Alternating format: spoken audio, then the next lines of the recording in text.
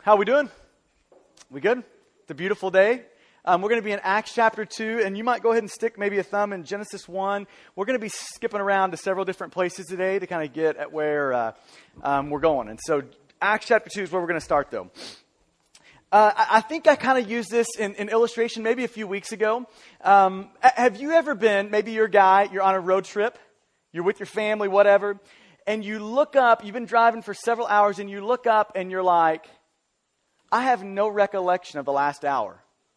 Y'all ever been there? Like you're driving and then this thought hits of, I don't remember seeing one sign. Did I kill something? Did I run? I have no idea what happened for the last hour. And so when I look at like the last month of my life, it kind of feels like that. And so Laura's pregnant, okay? And she had the baby 2 weeks ago today. And to go back about a month ago, before that, we just signed on the close of our house that we were selling back in Mansfield. And so once you close on a house like that, it instantly puts you into, oh no, I'm about to be homeless mode. I mean, I've got to do something quick now. And so we're in the, oh no, I'm about to be homeless mode, and we're in the frantic home search down here. And so, we're cruising neighborhoods. We're doing all that, trying to find a home here. Now, let me fast forward and jump ahead. Our closing date for our home that we were selling and the home we were buying was one day after Laura was due. Now, she totally messed that thing up. She ended up having it a couple of days prior, so we've got Caleb, we move in, chaos has ensued, right? Okay, so now to go back, we're in the, oh no, about to be homeless mode. We're hunting for houses, we're doing all that. We're driving all these neighborhoods down. Like, I know Midlothian better now than I ever have, Like, I feel like I know Midlothian. And so, here's what's interesting if you just go cruise through neighborhoods. Here's what you're going to see in almost every neighborhood. Most neighborhoods are going to have this. In the back of the homes in neighborhoods, you're going to have these big fences. We call them privacy fences, right? And typically, they're like not the see-through variety. We're not talking chain link. We're talking you can't see through these fences. We're talking you've got to harness up, get your rock climbing gear to get over them, right? And so we're talking privacy fences. And so almost every neighborhood you have around here is going to have privacy fences. Keep them out, let us in. I mean, you get the picture here. Okay, and now every neighborhood's going to have this, though. Most have that. Every neighborhood's going to have this. And this is great. Isn't it great to have an attached garage?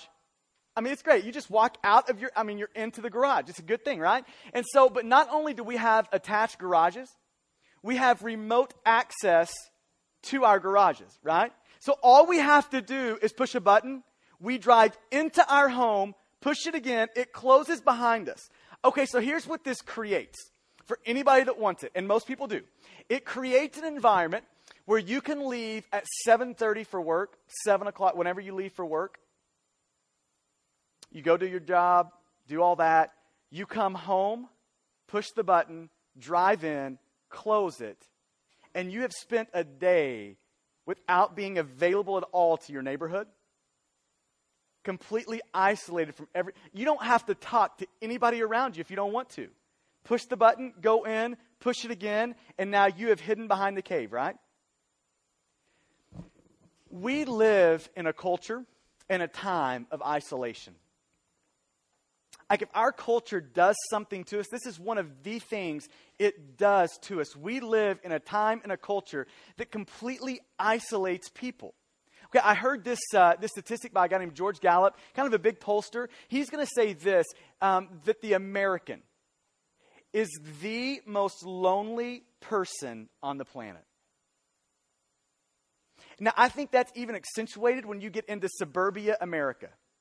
Behind our fences, behind the castles of our homes, the most lonely people on the planet. I've read this statistic this week that 44% of people living in suburbia are intensely isolated, intensely lonely.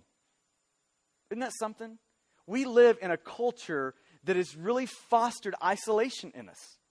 Okay, now, I don't know how many of you like the Discovery Channel. I kind of look at the Discovery Channel as the Bible for men, Like you just pop that on and you've got it out there, right? The Discovery Channel.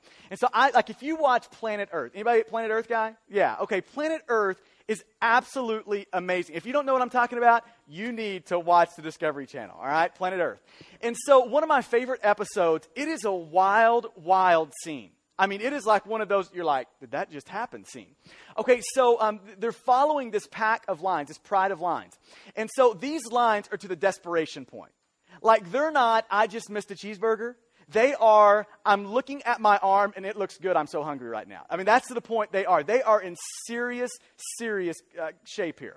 Okay, now in the middle of this, it's night and they're using this kind of infrared night vision stuff, kind of taping this.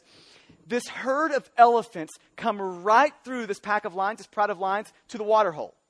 Okay, now typically elephants are not the people that get picked on. You know, even by lions. They're typically the people who have kind of the right and the reign of any place they are.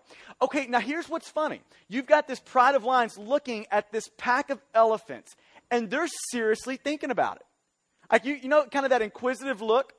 That's what they've got. Like, I'm really thinking about jumping on an elephant right now. I'm going to get killed, but I'm so hungry, I might do it. Okay, so they think the best of it. They don't make the move. Now, 5 minutes later, okay, the pack of elephants has already moved through. This one lone elephant got separated from its pack, comes chomping through this pride of lions.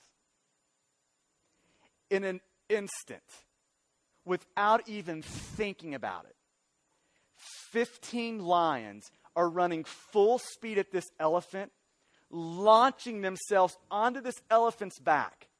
This elephant goes into oh no crazy mode. He is just running through anything, he is just straight up sprinting through the bush, right? 15 lions are all draped all over this elephant. Eventually, huge, massive, strong. This elephant was not weak, it wasn't sick, didn't have a broke leg, wasn't young. Massive, healthy, full-grown elephant gets drugged down. Next morning, they show the kind of the carcass, bones are left, right? Okay. There's this imagery in the Bible of Satan being a lion and kind of sin attacking. Like in Genesis 4, God is talking to Cain right after he's kind of rejected this offering that Cain has made. And he looks at Cain and he says, why are you downcast? And then this is what he's going to say to Cain. God looks at Cain and says, if you would do right, your countenance would be lifted. But then he says this, do you not know that sin is at your door? Like it is crouching at your door, waiting to leap, waiting to attack. If you want the picture of sin, that is it. Okay, now everybody look at me when I say this. I want you to hear this morning. Sin and Satan don't slumber. Never sleep. Always there, behind every door. Never turn their back. Always looking at you, always offering. And can we just be honest? The brutal truth is that Satan is devouring, stalking, and capturing many good men and good women. I'm not talking about the sick ones. I'm not talking about I'm talking about good men and good women. Mainly because they are isolated. Mainly because they are doing life all on their own. Mainly because they do not have community around them. Mainly because they do not have a situation set up in life where they can be honest with other people. I've been in ministry for 8 years now, and I have seen almost on a yearly basis somebody close to me. Okay, listen, a good man falls hard. Anytime you see adultery, anytime you see crazy immorality, anytime you see embezzlement, here's what you can bet on. That is an isolated person. An isolated person. Okay, I came across this quote this week, and I want to read this to you. It's in the secrecy of isolation that pornography grows from a cheap thrill to a devastating addiction. It's in the secrecy of isolation that lustful thoughts turn into devastating addiction. It's in the secrecy of isolation that lustful thoughts turn into hurtful actions. It's in the secrecy of isolation that eating disorders become life-threatening. It's in the secrecy of isolation that unforgiveness becomes bitterness and becomes hatred, turning into rage and violence. It's in the secrecy of isolation that self-centeredness leads to depression. It's in the secrecy of isolation that depression turns into thoughts of suicide. Sin craves isolation. Satan stalks those in the shadows of isolation. Okay, here's a thought that I want you to write down, and I want to make sure you remember this out of this morning. The more isolated you are in life, the more dangerous your life becomes. The more isolated you are, the more dangerous your life becomes. Okay, look at me here. As soon as there is a secret you, and then a you present to the world, as soon as that happens, you are on the cliff that has your death on the other end of it. Okay, so this is going to launch us into where we're going this morning, Acts chapter 2. We've been in this conversation about core values, and here's what core values are. Let me just catch you up real quick. Core values are what we want to become as people of Stonegate. What we want this body of people to be. That's what core values are. So we've talked about missional living. We want the gospel to surround everything we do, every conversation we have. We want the gospel to be present in all of those. We've talked about truth, how we want to be people pursuing the truth of Scripture.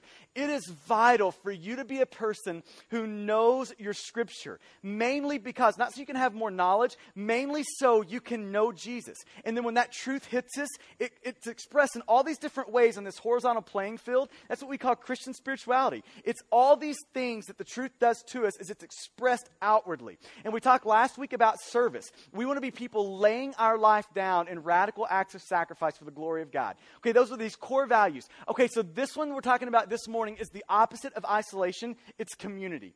Okay, so let's pick it up here in Acts chapter 2. Acts 2, verse 41. Here's how we're starting. So those who received the word were baptized, and there were added that day about 3,000 souls. Probably a familiar verse if you've been here for the last 2 months. This is where we started almost every sermon for the last 4 or 5. Okay, so here's the point why we come back to verse 41 every time, because it's the gospel that changes everything. Okay, so we talk about this a lot. We talk about the gospel converts. It changes. Okay, now here is a major misconception that we have. And this is in this room. It's not something they have. It's something we have. When we think of conversion, we think of what the gospel does to us. There's at least 3 different conversions it has. 3 different conversions that kind of sit over our life with the gospel. I'm going to give you 2 of them. One is it converts us to Christ. For the first time, we love Jesus. We want to pursue Jesus. We want to follow Jesus. That's what the gospel does to us. It converts us to Jesus. For the first time, we love Jesus, want Jesus. But listen, that's not where the gospel stops in us. It not only converts us to Jesus, it converts us to the people of Jesus. It converts us to community. Okay, now most of us don't run here. Most of us do not go here. I read this the other day, that the biggest demographic in church world in America are those that profess Jesus but have no allegiance to a church. The biggest religious demographic in America. Love Jesus, not the body of Christ. When we are converted by the gospel, it converts us to Jesus and to the people of God, to the body, to the church. That's what it does for us. Okay, most of us have a bobblehead approach to Christianity. We love the head, we love Jesus, but we don't have the body. Like we've got this big head bobbing around everywhere, but this little miniature body, this lack of appreciation for this connection to the body of Christ. Okay, now I want you to see as we read Acts 42 and on, that you're going to see the gospel has changed them, converted them to Jesus, but it's also converted them into community. And watch how this plays out. And they devoted themselves. So this wasn't kind of a lackadaisical, we'll see what happens. They devoted themselves to the apostles' teaching, and you might circle this word fellowship. They devoted themselves to the apostles' teaching and fellowship, to the breaking of bread and the prayers. And awe came upon every soul, and many wonders and signs were being done through the apostles. And all who believed were together and had all things in common. Verse 45. And they were selling their possessions and belongings and distributing the proceeds to all as any had need. And day by day attending the temples together And breaking bread in their homes, they received their food with glad and generous hearts, praising God and having favor with all people. And the Lord added to their number day by day those who were being saved. Here's what you've got. You've got this playing itself out. They are doing life together, converted to Jesus and converted to the people of Jesus, to the church. Okay, so you've got, like, they're in close proximity. They're living together. They're sharing meals together. People are coming into their homes and they're eating together. Spirituality is working itself out together. Okay, so they're praying together. It's not a solo thing. They are doing all these things together. They are worshiping God together. They're doing it in their homes together. They're selling their together. They're doing all these things in Acts chapter 2. They're committed to Jesus and they're committed to the body. That's their value. Okay, so how does this play out and how is this expressed here? Okay, this would be the statement that I think would express what we're going for this morning. And when we talk about community in this body, here would be. Community. We must be people pursuing authentic relationships with the body. In the body of Christ, we must be people pursuing authentic relationships. Okay. I've got this is going to be a huge next few minutes for you as we talk through this. And it's probably my number one worry for us as a group of people. And here's why it's a big worry to me personally, is because I worry about it in myself. There is a tendency in all of us, to hide. It is uncomfortable for every person in this room to have authentic relationships. Listen to me, where we pop up the hood of our lives and allow people to look at what's inside. When we open the door and invite somebody to see even the dirty stuff. When we take people to the back bedroom and open up the back bedroom closet that is completely messy. You know that closet? You have one of those? That's tough for everybody. Okay, now look at me here. Unless we are a people who invite that and pursue that, we will never be the church that God has called us to be. You know what we'll be? We'll be a fake group of people that come in here and worship on Sunday, lift our hands on Sunday, bring our Bible, hold our Bibles up, but in real life, we know we're fake. And that tendency is in every one of us in here. So I worry about this for us. The more isolated we become, the more dangerous our life becomes. The more isolated we are, the more dangerous things come out. Okay, so let's roll here. We're going to go back to Genesis 1. And maybe I could start by asking you this. Do you have those sort of relationships in your life? Do you have the sort of relationships with people that they know where you really struggle? They know the back bedroom, messy closet you. They know that part of you. Do you have people in your life that way? That you've given access to that area? Okay, so here's what we're going to find in Genesis 1. You can go ahead and go to Genesis 2. We're going to look at verse 18 here in just a second. But in Genesis 1, here's what's playing itself out. You have got people, or you've got God. He's creating. So God is in this creating mode. Okay, planet Earth is taking shape right now. So God is creating the great white shark. He's creating the fish. He's creating all these things, creating the mountains, and he's calling it good. He creates night, day. He calls it good. He creates land. He calls it good. He creates dogs, calls it good. He creates cats. Horrible. Bad idea, right? Okay, so he's creating all of these things, and he's looking at all of them, and he calls it good. Okay, then he gets to the crown of creation, the prized possession. He creates man. He looks at man, says it's good at the end of chapter 1. Okay, now you go to chapter 2, and here's what you're going to find in verse 18. The first time God's created, everything is good. Things are going great. And he looks at man in verse 18, and he says, this is not good. This is the first not good in the scriptures. Okay, here it is in Genesis 2:18. Then the Lord God said, it is not good that the man should be alone. I will make for him a helper fit for him. Because I'm going to make for him a helper. Here's what he's saying. Okay, the narrow context is marriage. The broader context is the general way people operate. It's the general context by which God has created our hearts. It is not good for people to be alone. Here's what he's saying. People need community. Everybody does. We have got to be people pursuing authentic relationships, mainly because that's the way God has created us. We all, every one of us in here, need community. Okay, now notice, this is pre-fall. This isn't I have sinned, so now I need community. This is the way God has created things to be. This is the way God has created your heart to operate. You need people on the inside of your life. You need them there. You need community. Okay, now here's what I think is interesting post-fall, is the first thing that happens once sin is introduced is you've got this that takes place. Number one, people hide from God. When God comes in Genesis 3, here's the first thing he says to Adam and Eve. Where are you? Okay, now for Adam and Eve, here's what's happened between them. They start to cover themselves. They get the fig leaves out. They are covering themselves before each other. So here's what happens when sin is introduced. Solidarity, isolation enters. And this is why top two commandments in the scriptures are one, connect back to God. Love God. Number two, love people. Reconnect to people. It is the cure for the curse. It is the cure for the sin and the effects of that in Genesis 2 and 3. Okay, so all of us need community. Now look at me on this. I don't think I have to spend a whole lot of time saying you need community. You need people who know you. Because I think all of us, there is an ingrained, intrinsic knowledge in you that realizes that. There is an ingrained thing in you that knows I need closeness. I've got to have it. So I'm not going to spend time like doing the heavy lifting there, but here's what I think is really interesting. We all know we should have it,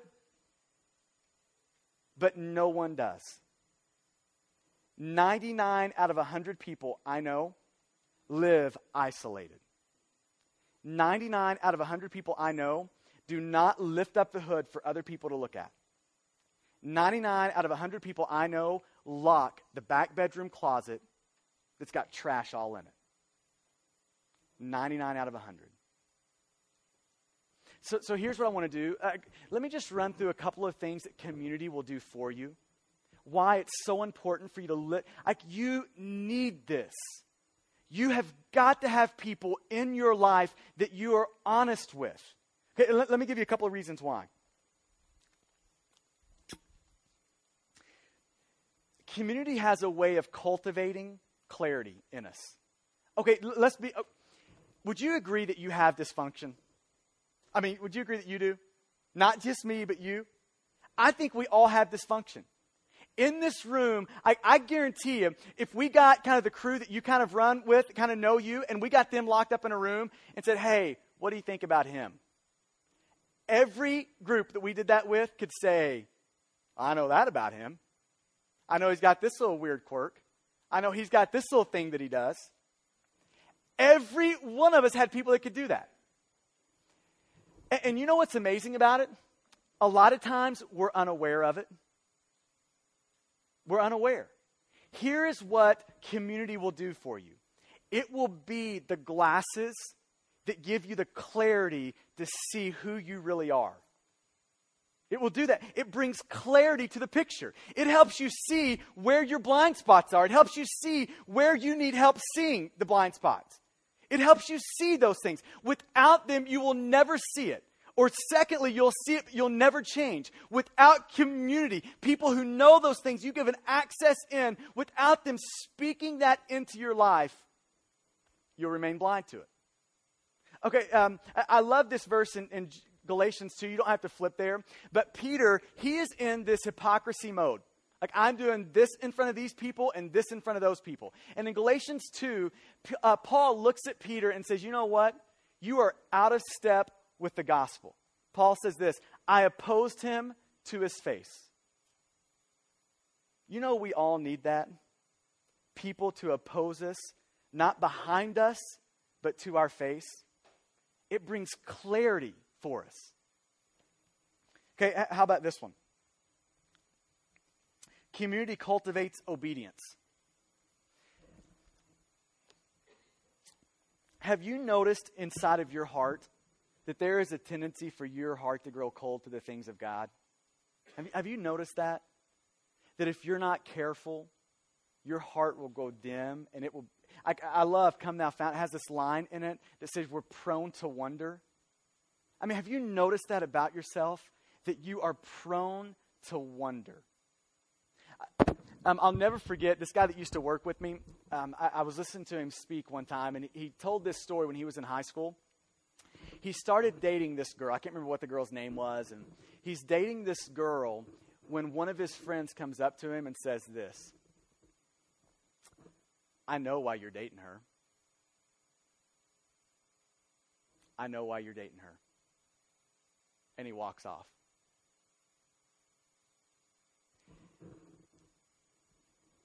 We all need people in our life who will come up to us and say, I know why you're doing that. I can see that. I'm not blind. If you do not have community in your life, you will always live in disobedience longer. Let me say that one more time. If you do not have community in your life, you'll always live in disobedience longer. Hebrews 3 and verse 13, it's going to kind of present this picture of we as people, the body of Christ, the community around each other, we are to exhort one another. So that when our hearts grow hard, we can fight through that. We need that. We have got to have people. We cannot, I love this terminology, we cannot wear the cape. You are not Superman. I am not Superman. We have got to have people in our life that we bear all to and say, this is the real me. That know the inside of us, pursuing authentic relationships, community. Those authentic relationships, they bring obedience in our life. We will always live longer in sin if we do not have good community. Our hearts will grow dark, they'll grow calloused, and we will live there without people willing to have tough conversations. If you want to know how much people love you in life, measure it this way. If you want to know how much the people around you love you, measure it this way. How often do they have tough conversations with me? That is how you can measure, do people love me? People loving you is not just allowing you to walk down a road to your death. It's not allowing you to walk off the cliff. People who love you say this: there is a cliff and you're walking off of it. That's what people who love you do. How often do people around you say, bro, we've got a problem right here. I can see it. That's what you call exhort. That is Hebrews 3:13, exhorting one another. So our hearts don't grow cold, hard. That's what that means. So here's what I'm asking. This is the one thing we are pressing on this morning. Do you have those people in your life that know you well enough that you've given permission to do those sorts of things? Okay, that's what we're pressing on. Community fosters, it cultivates obedience in us. And here's the last one. Community does this. Community cultivates advancement. We are all in a war. I mean, that's how the Bible describes life. That there is a real enemy with real weapons that are aimed at a real you. We are all in a war. Okay, now men, I want you men to look at me in this room. I want to describe your role for you. This is the role of a man in this room. As men, here is your job. As your wife fights this battle, your job is to step in front of your woman and to fight for her. That is the biblical role of a man. You step in front of, you lovingly lay your life down badly. Your wife should never have to battle alone. She should never have to battle a kid alone. She should never have to battle alone because her husband steps in front and stands in singles in here. The ladies around you, I'm talking friends, single men in this room. Your job is to step in front of ladies and fight for them. There should not be one lady around you that doesn't feel protected because you're in her life. That's the biblical role of a man. Now, men, let me show you what happens to us. We are standing in front of our wives and all of a sudden life punches you in the mouth, me in the mouth. Our nose is bloody. And you know what we have a tendency to do? Quit. Throw up our hands, sit down, and stop. Okay, now men, I want you to grab this. If you as a man do not have a group of other men around you, you will drown in despair. And you know the trouble with community? It's too late when you're in trouble. It's too late. If you're not fostering it now in preparation for that day, your screams will be unheard and unanswered.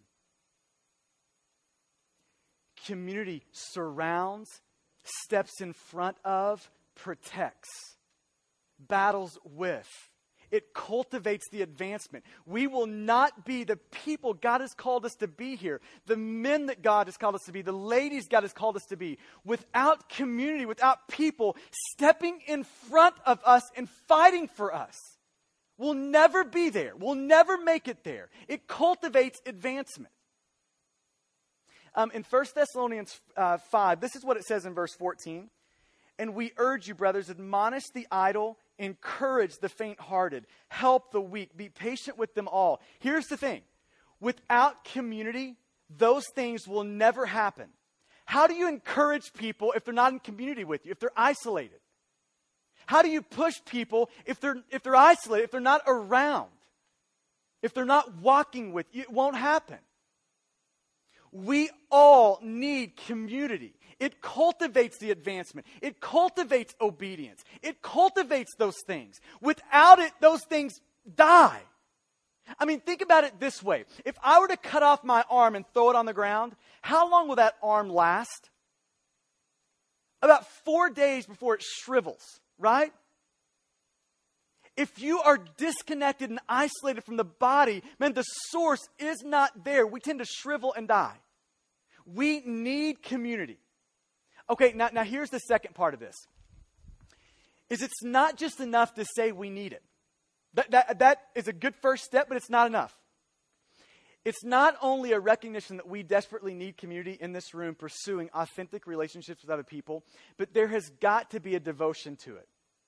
There has got to be a pursuit of community. Okay, now look back in Acts chapter 2. It's going to say this about this early church, Acts 2:42.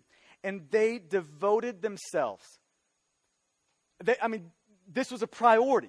Like this was one of they devoted themselves, and then it's going to say to the apostles' teaching and to fellowship. That word fellowship means to share. It means to participate together, to partner together. It's doing life together.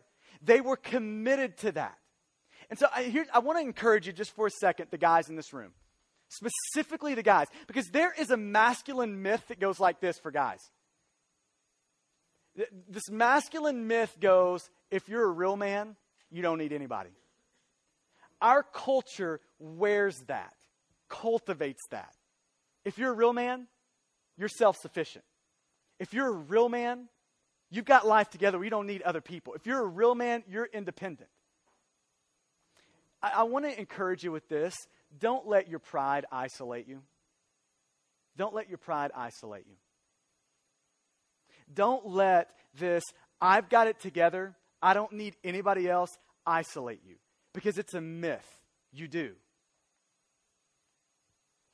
There's this verse in Psalms 73 that is talking about these people, and they wear pride like a necklace. And you want a description of our culture? It is us wearing pride like a necklace. Self-sufficiency, independence. And you know what we do when we're prideful? We actively make our good, loving Father act against us for our good. Have you thought about that? When you're prideful? We actively make God, our loving Father, act against us for our good. Don't let your pride isolate you. How about this one? Don't let your fear isolate you. All of us have two people. Here are the two people inside of all of us. We have got the people we present to other guys. I mean, the person you see right here, the person we've got that person. and then we've got the real us. We've all got those people. One of the scariest things in the world is letting people see the real you, isn't it? The you that's really scared sometimes, the you that doesn't have it all together sometimes, the you that has a lot of dysfunction, the you that is the backroom closet, junk all in it, that you. Now, here's how, I want to give you my week here. The battle this week for me was intense. Man, it raged this week. And there were some things in Rodney that the hood needed to be lifted so people could see. Now, here's how this plays out for me. I get into a car driving 40 minutes with a guy that the hood needed to be lifted in front of. I talk myself out of it. I mean, here's how this works. The pride part goes, well, I think I've got this under, it's fine. I've got this handled. They don't need to know that. We're good. The pride, talk myself out of it. This fear part of, man, what are people going to think when they know the real, like the backed up or the back room, messy, junked up? I mean, what are people going to think when they know that person? On the way home, same 40-minute drive, now we're home, finally lifted the hood. Lifted it again the next day to another one of the guys I run with. And can I just tell you that was really freeing? When you lift the hood and you don't have secrets. When there's not a you over here and then a you that you present. Can I just tell you it's freeing? It's worth it. I hated every second of that conversation. Every second of it. But can I tell you that it's worth it? To make sure there are people that you are bearing the inside to. Man, don't let fear. Here's what it will test in you as you do that. It will test in you, is your identity really in Jesus or not? Because here's the beauty of being in Christ. As messed up and as sinful as you are, you're Jesus's. That's your identity. Your identity is never a sin. As dysfunctional as we are, that is never your identity. Your identity is always, you're the King's. That's who you are. Man, don't let the fear of those conversations pull you into isolation.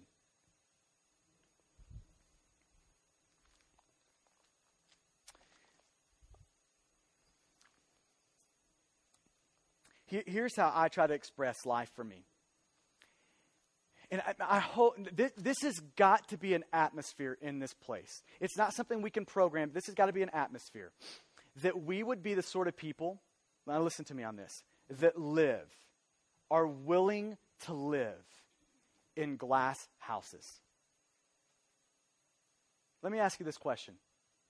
Are you okay in a glass house? Are you okay with that? How about this question? Can anybody see into your house right now? Do you have anybody peering in? You need that. And it doesn't happen by accident. We have got to be people who pursue it.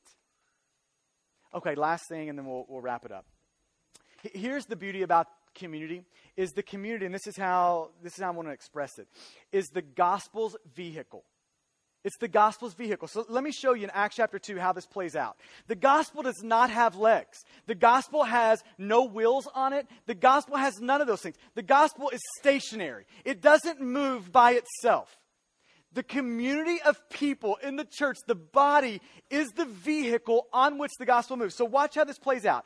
Acts 2:41, the gospel hits, it lands on a group of people, and then this is how it plays out. And they devoted themselves to the apostles' teaching and fellowship, to the breaking of bread and the prayers. Now look at verse 43. And awe came upon every soul, and many wonders and signs were being done through the apostles. Okay, you come down to verse 47. They were praising God and having favor with all people. And then look at the last phrase here. And the Lord added to their number day by day those who were being saved. Here's the point. It is not enough for us as a church to preach the gospel. It's not enough. We're not going to be faithful to what God has called us to be in this place if all we do is preach the gospel. It is not enough. We have got to be people who not only faithfully preach the gospel, but live it in community. Who live out the gospel in authentic relationships. That is the vehicle on which the gospel rides. So if we want people to see Stonegate and say that is a truth-loving, gospel-seeking place, it will not happen because of this stage. It will not happen because of preaching. It will not happen because of worship. That will only happen when groups of us live in authentic community, in relationships. That alone is how that happens. That's it. Francis Schaeffer, one of the shaping forces of Christianity over the last 50 years, he says it this way, that Christian community, authentic relationships, it is the criteria by which the world judges Christianity. How we live out in community is the way the world judges Christianity. And then he says this, Christian community is the final apologetic. It is the final thing that people look at Christianity and say, yeah, I can see that, or they don't.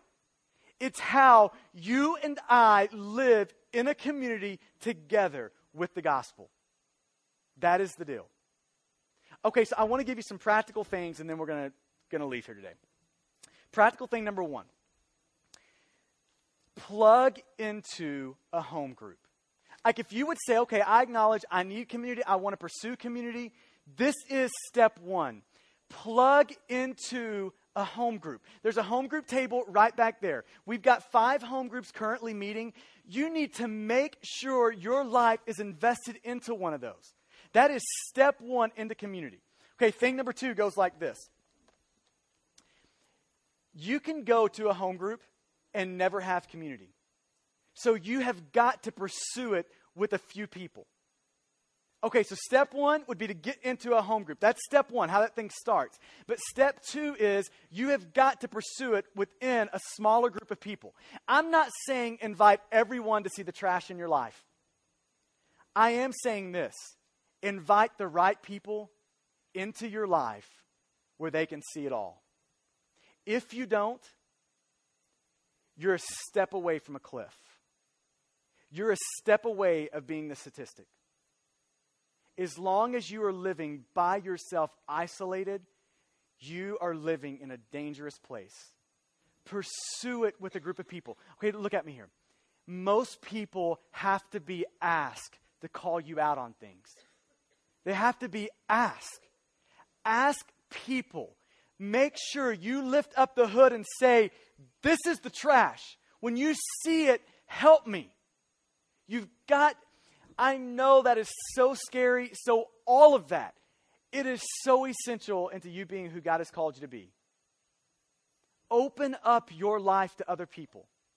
Third thing I'd tell you this, is you have got to simplify your life to such a degree that you can run with people. That you can hook up your life with other people and live with them. Here's what that means. If you're out every single night of the week, it's impossible to have good community. It's impossible. You look in Acts 2, there was proximity. They were close to one another. There was frequency. They met often. They talked often. I'm the world's worst at cramming 5 things into the space of one thing, right? You probably are too. If we do not create margin in our life and space in our life, community will never happen. Close with this. Heard a guy speaking here a while back, and his story went like this. He's speaking to a group of young, maybe 7th, 8th, 9th graders. And, man, his story was gut-wrenching.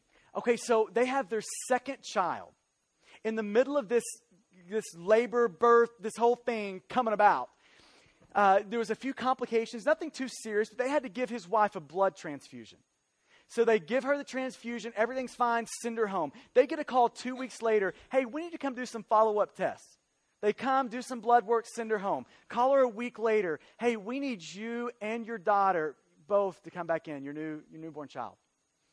Bring them both back in, run tests, and look at this family and say, we have no idea how this happened, but that blood we gave you, it slipped through our test. They were inadequate. it was HIV positive, and you and your daughter have it. Over the next 2 years, this man watched his wife waste away with AIDS. Watched his little daughter waste away with AIDS. He stands up before these 7th, 8th, 9th graders and says, let me just read this quote to you. He says this: "I hate this disease. My wife and my daughter had no choice as to whether this disease came into their life, but you do." And then he says this: "I'm begging you to make decisions that will give you life." Can I tell you that isolation is more threatening to every person in this room than AIDS could ever be? And if you look at it as a disease, I would tell you this: I hate it. I hate it. Make decisions that will give you life. Amen? Let's pray.